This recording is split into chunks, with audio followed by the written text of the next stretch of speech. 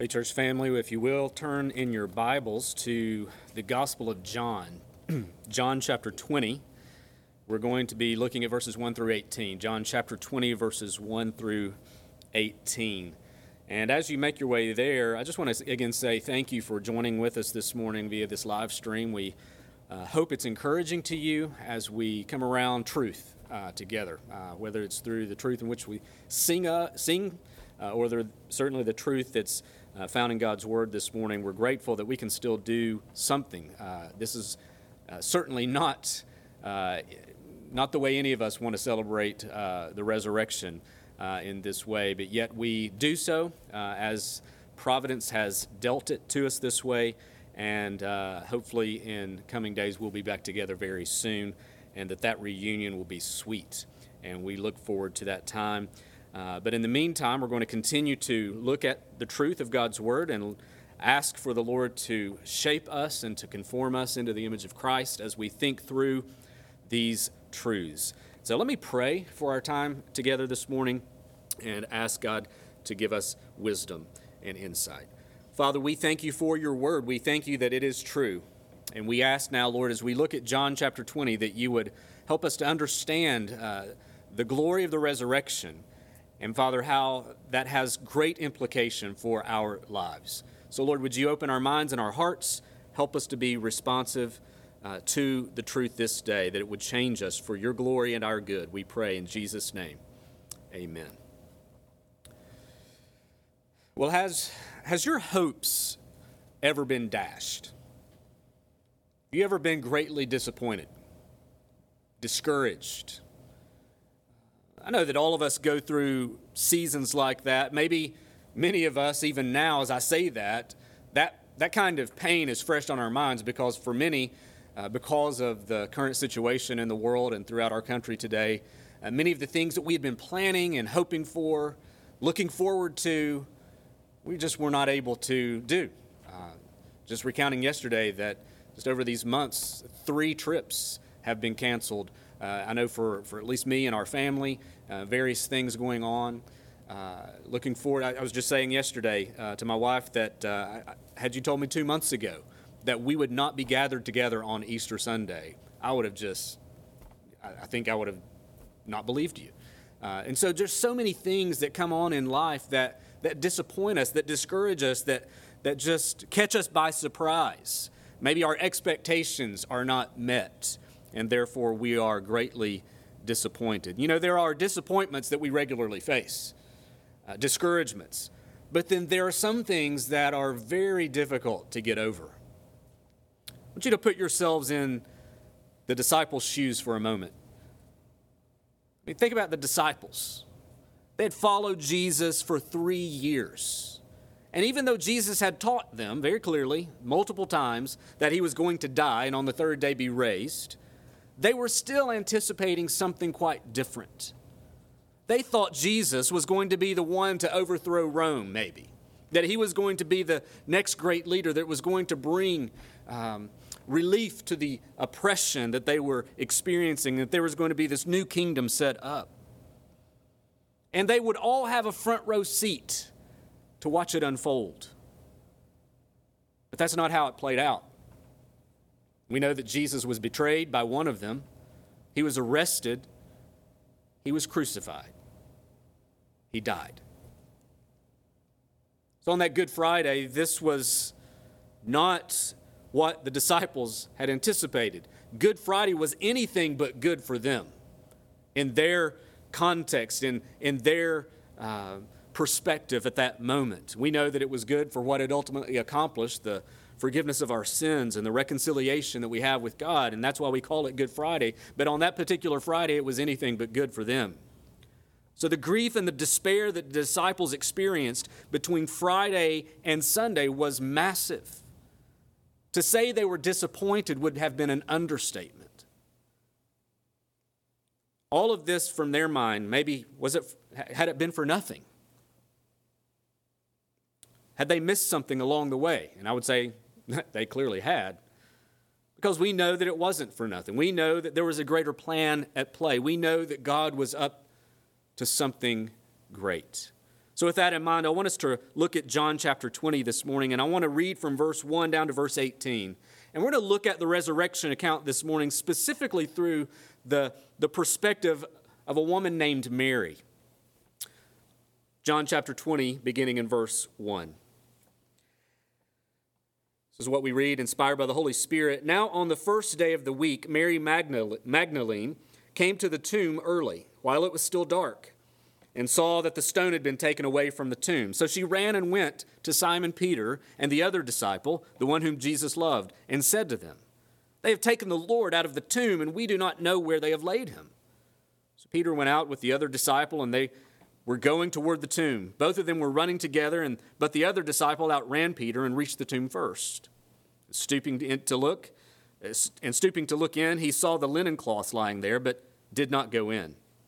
Then Simon Peter came, following him, and went into the tomb. He saw the linen cloths lying there, and the face cloth, which had been on Jesus' head, not lying with the linen cloths, but folded up in a place by itself. Then the other disciple, who had reached the tomb first, also went in and saw and believed. For as yet they did not understand the scripture, that he must rise from the dead. Then the disciples went back to their homes. But Mary stood weeping outside the tomb. And as she wept, she stooped to look into the tomb, and she saw two angels in white, sitting where the body of Jesus had lain, one at the head and one at the feet. They said to her, "Woman, why are you weeping?" She said to them, "They have taken away my Lord, and I do not know where they have laid him." Having said this, she turned around and saw Jesus standing, but she did not know that it was Jesus. Jesus said to her, "Woman, why are you weeping? Whom are you seeking?" Supposing him to be the gardener, she said to him, "Sir, if you have carried him away, tell me where you have laid him, and I will take him away." Jesus said to her, "Mary." She turned and said to him in Aramaic, "Rabboni," which means teacher. Jesus said to her, "Do not cling to me, for I have not yet ascended to the Father, but go to my brothers and say to them, I am ascending to my Father and your Father, to my God and your God." Mary Magdalene went and announced to the disciples, "I have seen the Lord," and that he has said these things to her. So when you think about the perspective of the disciples and how I said that they were distraught, they were discouraged, they were disappointed, their lives were about to be radically changed. And it all begins here with what Mary experienced as she is the first one there to the tomb. This was not Jesus' earthly mother, by the way. This was Mary Magdalene. She was the first to visit his tomb, and her experience there would leave a ripple effect, really, to what continues today. We know when we look at this passage through Mary's experience, and we know also the disciples, if you read later on into chapter 20, you see that they were impacted as well. But that the resurrection of Jesus transforms our outlook and our devotion. It transforms our despair, our disappointments, our discouragements, and it helps us to see what God has done, truly, ultimately resulting in much joy. As we track along with Mary's encounter of the empty tomb, we're going to see how her experience is powerfully shaped by the resurrected Christ. We're going to follow her through these first 18 verses of this chapter, and by looking at her experience and looking at how she interacted with Jesus, we're going to see several things as we walk along with her and how the resurrection ultimately transformed her, as well as the disciples and as well as the rest of us who follow Jesus. We're going to look at this in three sections, if you will, or three observations that we see. And as we do that, we're going to make some application along the way. We're going to see, first of all, we're going to see Mary and her disturbed condition. Mary's disturbed condition, or distraught. In the first 13 verses, we experience this with her. We know that Mary came to the tomb. According to the other gospel writers, she was not alone, at least at some point along the way. According to Mark's account, Mary, the mother of James, and Salome were with her. According to Luke, so was Joanna and others. And maybe it was at different times and different times throughout the night or the morning, but we know that there were others around and at least nearby with Mary. Here we're told that she arrives to the tomb on the first day of the week, and John singles her out without mention of the others, although there's a hint in verse 2 that the others were at least nearby. It says there, verse 2, so she ran and went to Simon Peter and the other disciple, the one whom Jesus loved, and said to them, they have taken away the Lord out of the tomb, and we do not know where they have laid him. But again, she is the first one there. She's the first one to encounter the empty tomb. And we see this as she arrives and finds the stone had been taken away there in verse 1. She comes to the tomb early. It's still dark. She saw that the stone had been taken away. And so what does she do? She runs back and tells Peter and John. John is the one whom Jesus loved. He's the writer of this gospel, and he's the one referenced there, even though it's not by name. So Peter and John are the ones Mary goes and tells, and then they run to see for themselves what she had reported. And that account, we know there from verse 3 through verse 10, is there for us. As Peter and John make their way to the tomb, they look in. First, John looks in and sees the empty tomb, and then Peter actually goes into the tomb, sees that it's empty, and we're told there that he sees that. He saw it in verse 8 and believed. There's discussion on whether that's faith or believed the resurrection or just believed Mary's account that the tomb was indeed empty. Because it says in verse 9, for as yet they did not understand the scripture, that he must rise from the dead. And so we see that the disciples see for themselves firsthand that the tomb is empty, and then they go back to their house. But then in verse 11, we see Mary did not do that. She remained at the tomb. Verse 11, but Mary stood weeping outside the tomb, and as she wept, she stooped to look into the tomb. She looks into the tomb. And the text tells us next what happens, and it's quite amazing, actually. In verse 12, it says this, and she saw two angels in white, sitting where the body of Jesus had lain, one at the head and one at the feet. In verse 14, not only does she encounter the angels, she becomes aware of someone else behind her. It's Jesus. She doesn't know that initially. She doesn't recognize him. But we get the picture here. Mary has just encountered two angels in an empty tomb, and her demeanor doesn't change. Think about that. How many times before when people encountered angels in the Bible, what happens? They usually fall on their face and are ready to worship because angelic beings are so glorious and frightening. They're fearful. But it's as if Mary's just talking, it's as if Mary, it's almost comical, as if she's just used to talking to angels. Again, look at verse 12. She saw two angels. They said to her, woman, why are you weeping? She's not fearful. She doesn't fall down on her face. And she's like, they've taken away my Lord, and I don't know where they've laid him. She's conversing with these angels. It's as if she's not even aware that they're angels. She's just encountered these two angels in an empty tomb. She's encountered the resurrected Christ, though she doesn't understand him to be that. She thinks he's simply a gardener there to water the flowers. The reality of all of that has yet to dawn on Mary. She's still distraught. She's still upset because she thinks, very common practice in that day and time, that perhaps maybe grave robbers have come and taken Jesus' body and put it elsewhere. She's still upset because she thinks he's been stolen. His body's been stolen. Up at this point, there's no conscious awareness on Mary's part that perhaps Jesus had in fact been raised from the dead. She doesn't believe the resurrection has happened at this point. She still assumes that he's dead, and she's looking for his body. I think this is helpful for us to consider because we need to understand that Mary deeply cared for Jesus. She loved him. She cared for him. She was committed to him in some way. We know that in Luke's gospel that Jesus had previously cast out 7 demons from her, and we're told throughout the course of at least church history and other glimpses we find in the gospel accounts that certainly Mary was a follower of Jesus in some way. She was committed to him in some way, but she definitely had a deep love for him, a care for him. And yet here she is distraught and confused because she has not truly understood what had taken place. We know that this is the case. Sometimes excessive grief impacts our recalling of certain truths and realities that we've maybe even heard and encountered in the past. Jesus had taught many times, and surely she had heard this. He had taught many times in the past that he must die and on the third day be raised. And here, that's exactly what happened. He died on the third day. The tomb is empty. And what is Mary doing? She is distraught. She is upset. She is weeping, thinking that the body of Jesus has been stolen. Not once is there any expectation or anticipation that perhaps he has been raised just as he said.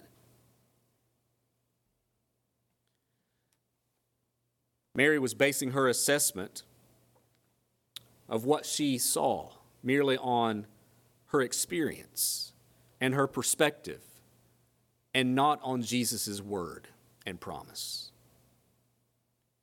Let's think about that. When we take our eyes off the truth, off the promises of God, anxiety, fear, sorrow, discouragement, despair will fill the void. When we remove our perspective upon what God has clearly told us, and we begin to view life and view our experiences merely based upon the immediate perception and feelings around us, then it's no wonder that we find ourselves in a state of sorrow and despair and anxiety and fear and concern. It's a great reminder to us. See, our affection and our devotion to Jesus must be undergirded first and foremost by truth, by the truth of his promises, and not based upon our own assessments to our own experiences.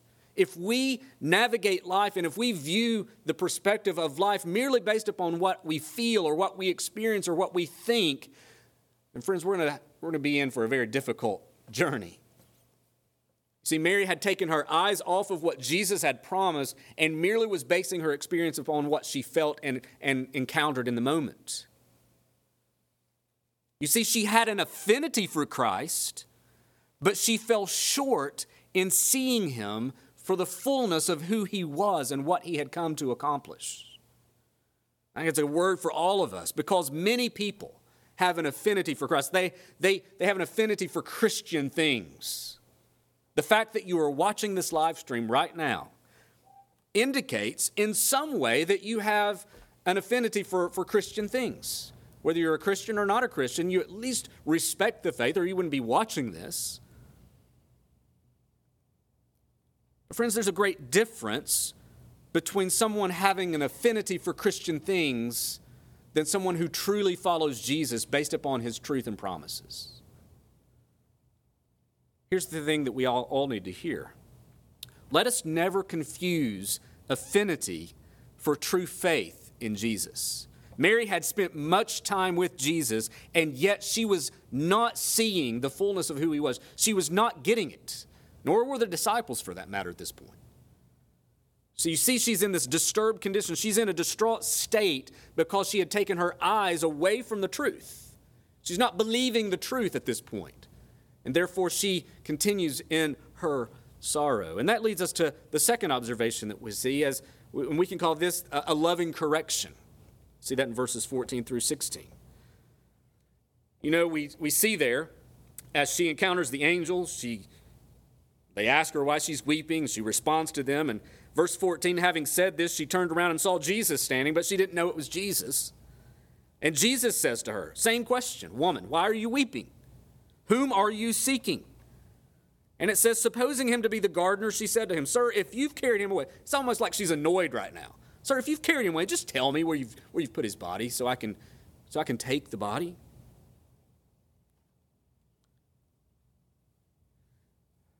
You know, as we think about Mary's encounter, first with the angels, it's interesting as she encounters the angels. Back in verse 12, I want you to see this. She saw two angels in white sitting where the body of Jesus had lain, one at the head and one at the feet.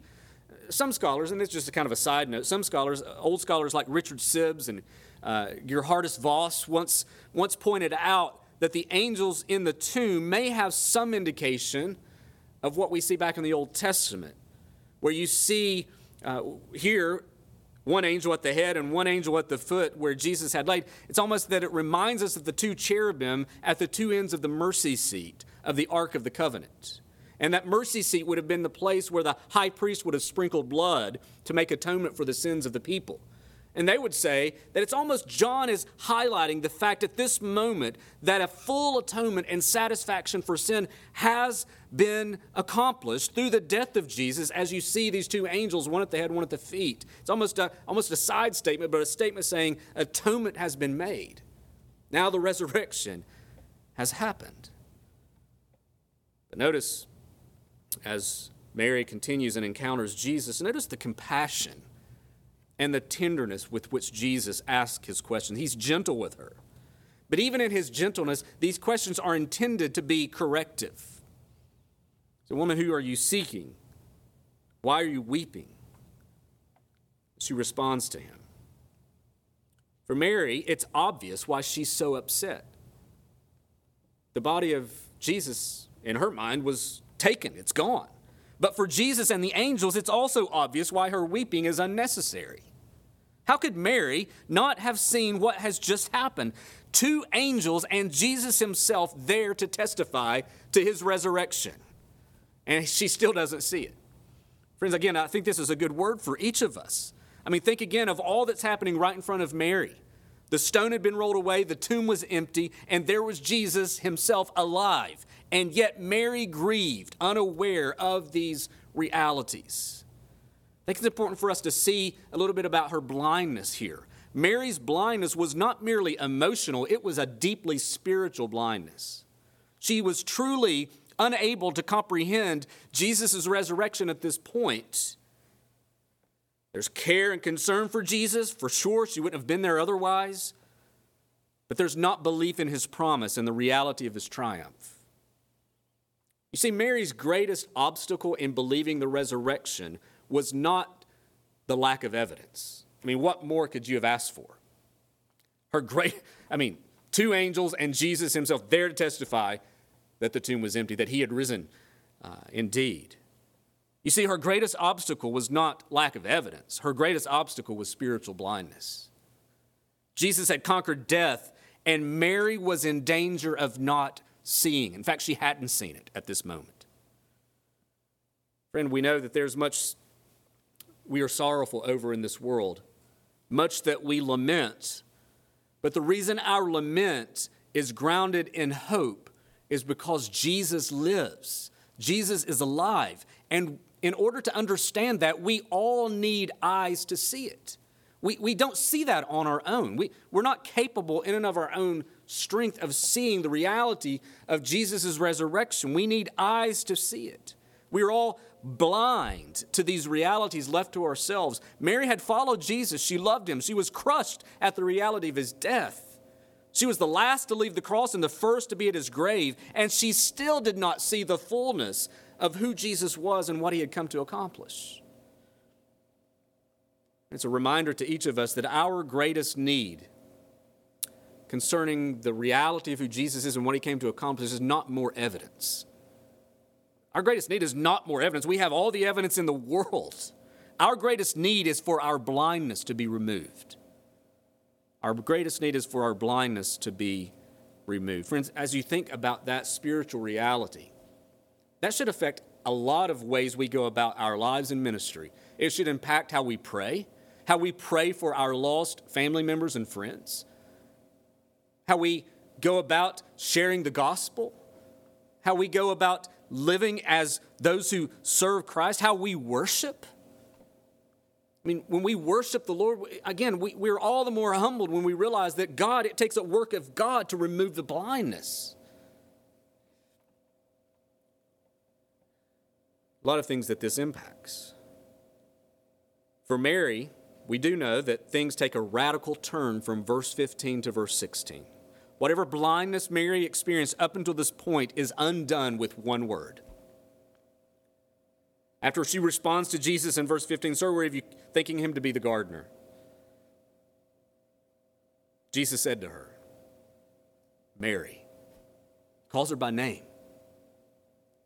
And it's in that one word, at that one moment, as Jesus calls her by name, that the blindness is removed and she sees Jesus for who he is. She calls out to him, Rabboni, which means teacher. She understands this is Jesus. He's alive. He died and now he's alive. And it's a great point in the story where it reminds us just of the specific work that Jesus does when he dies and he's raised from the dead. He's, again, not just doing a general work. He's doing a very specific and special work. In John chapter 10, earlier in this book, in John chapter 10, verse 3, Jesus says that the sheep hear his voice and he calls his own sheep by name and leads them out. This is just a reminder to us that the call of Jesus in the gospel is an effectual call. It's a specific calling. When he calls his sheep by name, the veil is lifted, the blindness is removed, and the light shines into the darkness. The call of Jesus is a profoundly powerful and personal call. And once she hears it, everything changes. Everything changes. She immediately is overwhelmed in joy with the fact that Jesus is alive, standing with her, and she clings to him. In fact, Jesus has to tell her to quit clinging to him in just a moment. She's overwhelmed with joy. Brothers and sisters, isn't that the right response to the resurrected Christ? That we would not be a people caught up with weeping and sorrow and discouragement and despair. But if we're followers of Jesus, if we're following Jesus and we live in light of this truth that Jesus is no longer dead, but that he lives, that he's alive, then friends, that should impact. Yes, we will be sorrowful. Yes, there will be times where we're called to lament, as we talked about over the past weeks. But at the very core of our being, there ought to be this fullness of joy and pleasure and happiness and rejoicing in the fact that we serve a risen Savior. The resurrection informs how we live and how we think and how we feel. So we know that through this loving correction, Jesus calls her by name and she's awakened to the truth of who he is and what he has indeed accomplished. But not only that, we see her joyful confession. We see a joyful confession. In verse 17, it says, Jesus said to her, "Do not cling to me, for I have not yet ascended to the Father, but go to my brothers and say to them, I am ascending to my Father and your Father, to my God and your God." Mary Magdalene went and announced to the disciples, "I have seen the Lord," and that he had said these things to her. See, Mary is overwhelmed, as I said earlier. She's overwhelmed by the presence and reality that Jesus is alive, and she clings to him in some way. I don't exactly know what that looks like, but she's attached to Jesus at this moment. Maybe many think that she's fallen down at his feet and is holding on to his feet. To the point where Jesus has to instruct her to stop. He says this, he says, "Do not cling to me, for I have not yet ascended to my Father." She's acting as if Jesus was about to go away again, and he's trying to tell her, he's helping her realize that he's going to be around a little while longer, that she need not cling to him as if he's about to somehow disappear or go away. And as he does that, he then gives her a commission. He gives her a command, an instruction. The first commission given by the post-resurrected Christ is given to this woman, Mary. And she is instructed to go and tell the disciples. He says, "Go to my brothers and say to them, I am ascending to my Father and your Father, to my God and your God." And we know that it's not Jesus' brothers by family because she immediately goes to the disciples. She knows exactly who Jesus is talking about when he instructs her. And she does just that, as we see in verse 18. She goes to them and announces, "I have seen the Lord." There are a couple of things I think we should pause here a few moments to consider about the content of this commission that Jesus gave to Mary. First of all, we see how the resurrection informs our mission. When she goes to the disciples, she proclaims to them, "I've seen the Lord." Mary becomes the first to witness for the resurrected Christ. She becomes the first evangelist, if you will. She becomes the first one to testify to the fact that Jesus has been raised from the dead, and she goes to the disciples and shares the good news with them. It's always amazing to me. And, you see how the disciples respond and how Mary responds. whether they're still confused as to what's going on or whether they believe and they're just processing, and they go back home. They go back to the house of mourning, if you will, to analyze. And she's there, she sees all of this, and she's sent to share this good news. So she goes and tells. Friends, we know that this was only the beginning. For after that, we know that Jesus would visit the disciples himself, and then he would also send them. You keep reading this passage in the next few verses, and you see that's exactly what happens. It says in verse 20, when he showed them his hand and his side, then the disciples were glad when they saw the Lord, and Jesus said to them, again, peace be with you. As the Father has sent me, even so I am sending you. After Jesus visits them, we know that they are sent on mission. For Mary, that was an immediate responsibility to get to word to the disciples. And then as the word goes to the disciples, now all of them are going to be sent with this same good news to share with others. And friends, I would just remind you that that message has yet to fail to spread. It's continued. That same message has continued to be announced year after year, century after century. See, joy in the resurrected Christ compels us to go and proclaim that he lives. Just think about what blessings we enjoy from being united with Christ. We are now privileged to be those who testify of this great work of redemption that he has accomplished. You remember, Jesus said part of the message that she was to tell was that Jesus was going to ascend to his Father. And this is important because we benefit by his ascension to the Father because of his ongoing intercession for us. He prays for us. And we also receive the Holy Spirit. We're going to get all of this information later on, especially when you get into the book of Acts. We receive the Holy Spirit, and we're compelled to continue this great work of proclamation, of telling the world that, in fact, Jesus has risen. And nothing, friends, can stop that message. Nothing can stop that message from spreading, not even the current situation we find ourselves in today. We see how God has used even persecution and difficulty and trial to continue to spread this good news to the world. Just this past week, I was in conversation with our friends from Moldova, having to basically cancel our mission trip plans for this year. And in one of the emails back and forth, here's what Felicia wrote me. She's one of the leaders there, and the camp leaders in particular that we were going to be serving at. She wrote to me this on Thursday. She said, please pray for the situation with the camps. We are not yet sure if they too will take place because we do not know how much time it will take for all of the quarantine to finish. A lot of Bible study leaders have moved their groups to online platforms and are continuing to teach this way.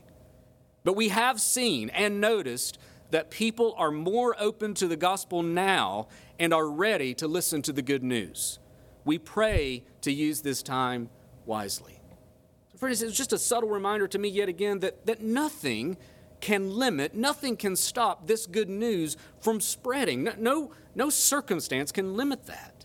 And we get the joyful pleasure of taking part in this sharing of the good news. The resurrection informs our mission, no matter the obstacles that may come up. There's a way that God's going to use for good to get that message out. God is at work to make known the good news of Jesus Christ no matter what we might encounter in this world. And we have the pleasure of joining him in that great work. The resurrection informs our mission. It sends us out. It compels us to go and tell that he is alive and that he has accomplished salvation. Not only that, the resurrection confirms our status. Not only does it inform our mission, it confirms our status. Notice the message Jesus told Mary to share. He didn't say to her, tell them I'm ascending to my Father. Period. He says, go tell them I am ascending to my Father and your Father, to my God and your God. You see, Jesus identifies one of the amazing privileges that we, as his followers, are able to enjoy because of his death and resurrection. It's the privilege of being adopted as God's sons and daughters. If you were to read Romans 8, Paul writing to the church at Rome later on in verse 15, Paul writes these words in Romans 8, verse 15. He says, for you did not receive a spirit of slavery to fall back into fear, But you have received the Spirit of adoption as sons, by whom we cry, Abba, Father. The Spirit bears witness with our spirit that we are children of God. And if children, then heirs, heirs of God and fellow heirs with Christ, provided we suffer with him in order that we may also be glorified with him. Think about those words that Paul just wrote. That we are heirs of God, co-heirs with Christ. We've been adopted into God's family, and now Jesus, as our elder brother, is the one that we get to share this reign with in some mysterious way. And listen, Jesus died on the cross to bear the punishment for our sin and was raised from the dead so that you and I might be adopted into his family and given this glorious position and status as co-heirs, as adopted children of God. He did that freely of his own choosing. He did that as an act of grace extended to you, friend. Maybe you're watching this live stream today as an unbeliever. And friend, my plea and my plea to you and my prayer for you is that you as well, that you would be given these eyes to see Jesus as your only hope of rescue. You see, we are all sinners, all of us. We are all sinners, and we all stand before a holy God guilty. We stand guilty, we stand condemned, but we know according to the scriptures that God demonstrated his love for us in that while we were yet sinners, Christ died for us. And 3 days later, God raised him from the dead to demonstrate his power and victory over sin and death once and for all. And friend, the promise of the gospel is that if you would put your hope and trust and faith in Jesus and his life, death, and resurrection, your sins would be forgiven and you'd be adopted. You'd be made a co-heir with Christ. This is your hope. And so if you are not following Christ, this is the hope that you have been given. This is the good news that will change everything for you. The resurrection is God's guarantee that our hope is secure. And believer, this is good news for you. Think about the death and resurrection of Jesus. Friends, this is not just good news for the unbeliever, though it certainly is, if they would believe it. It's good news for you, friend. This is the source of your joy. This is the source of your union with Christ. It's good news because though you were once blind, now you see. And not only do you see, you've been adopted. You've been given new family. You've been given the promise of eternal life. You've been made a co-heir with Christ. That's who you are. There's no greater privilege in the world than to be a co-heir with the King of Kings and Lord of Lords. And he accomplished all of that for you through his death and resurrection. May that inform everything about you. Nothing can give you joy like this. You may be looking in all kinds of places, believer, for joy, for contentment, for happiness, for pleasure. There's no greater joy, there's no greater pleasure in the world than to know that you've been adopted as one of God's children and that you are a co-heir with Christ because of what Jesus has accomplished for you. You know, maybe you're struggling to find true joy. Maybe you're struggling to find true joy today because you've not met the resurrected Lord. Maybe you've not trusted in Christ. Again, we would ask you and plead with you to put your hope in Jesus. Find him as the source of your joy and salvation today. Maybe you're struggling to find true joy because while you've trusted the Lord, you've allowed too much of the world to rob you of joy. Maybe you're following Jesus, and yet you find yourself miserable. And that's an oxymoron, right? You shouldn't live in that. You shouldn't live in that way. As a Christian, you should be able to rejoice in the goodness of God's grace to you, no matter what you may experience. All of us go through those moments of discouragement and despair and what seems like hopelessness, and yet we have hope. Yet we have joy because of what Christ has accomplished. Friends, we know that the disappointment that the disciples experienced on Friday into Saturday, that disappointment would be gone by Sunday. It would be gone because their master had, in fact, risen. He was raised from the dead. It's like the psalmist says in Psalm 30, verse 5, that weeping may tarry for the night, but joy comes with the morning.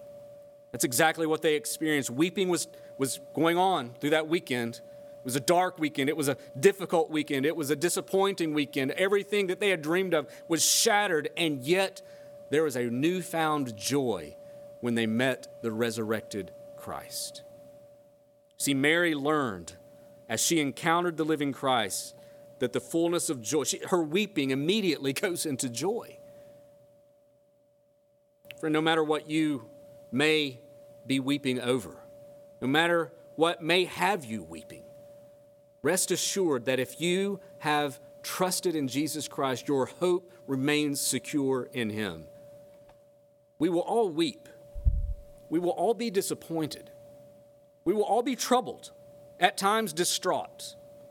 But may this passage remind us that in Christ, in the fullness of who He is as the resurrected King, there and only there is fullness of joy. Friend, there's an empty tomb in Jerusalem that testifies to that fact. So let's find our hope renewed in Him, and let's continue to spend our life following Him to His glory and praise. Let's pray together. Father, we thank You for this great reminder, this truth of the resurrection. We thank You that in Jesus we have hope, that we have confidence, that even in the midst of our sorrow and weeping and disappointments, that the resurrection shines new light into us.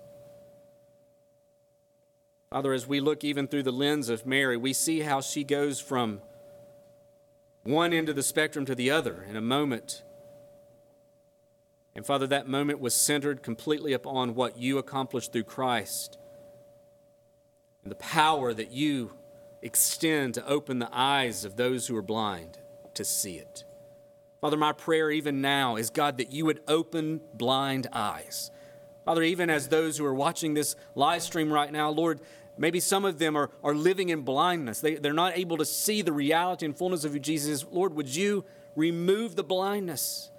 Would You help them to see Jesus for who He truly is, that they might trust Him and that they might follow Him all their days?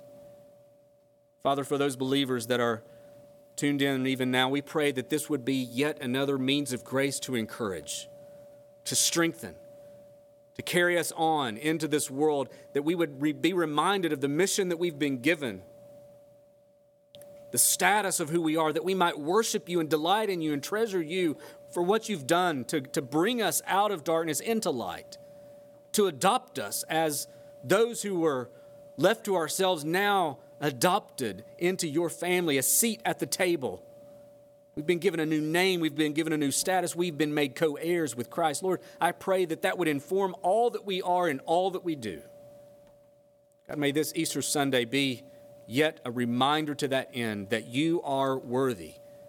You are worthy of glory. You are worthy of all that we can give You because You are God. So, Lord, we thank You this day for this reminder from Your word. We ask that You would shape us by it, strengthen us in it, and carry us on by Your grace, we pray. In Jesus' name.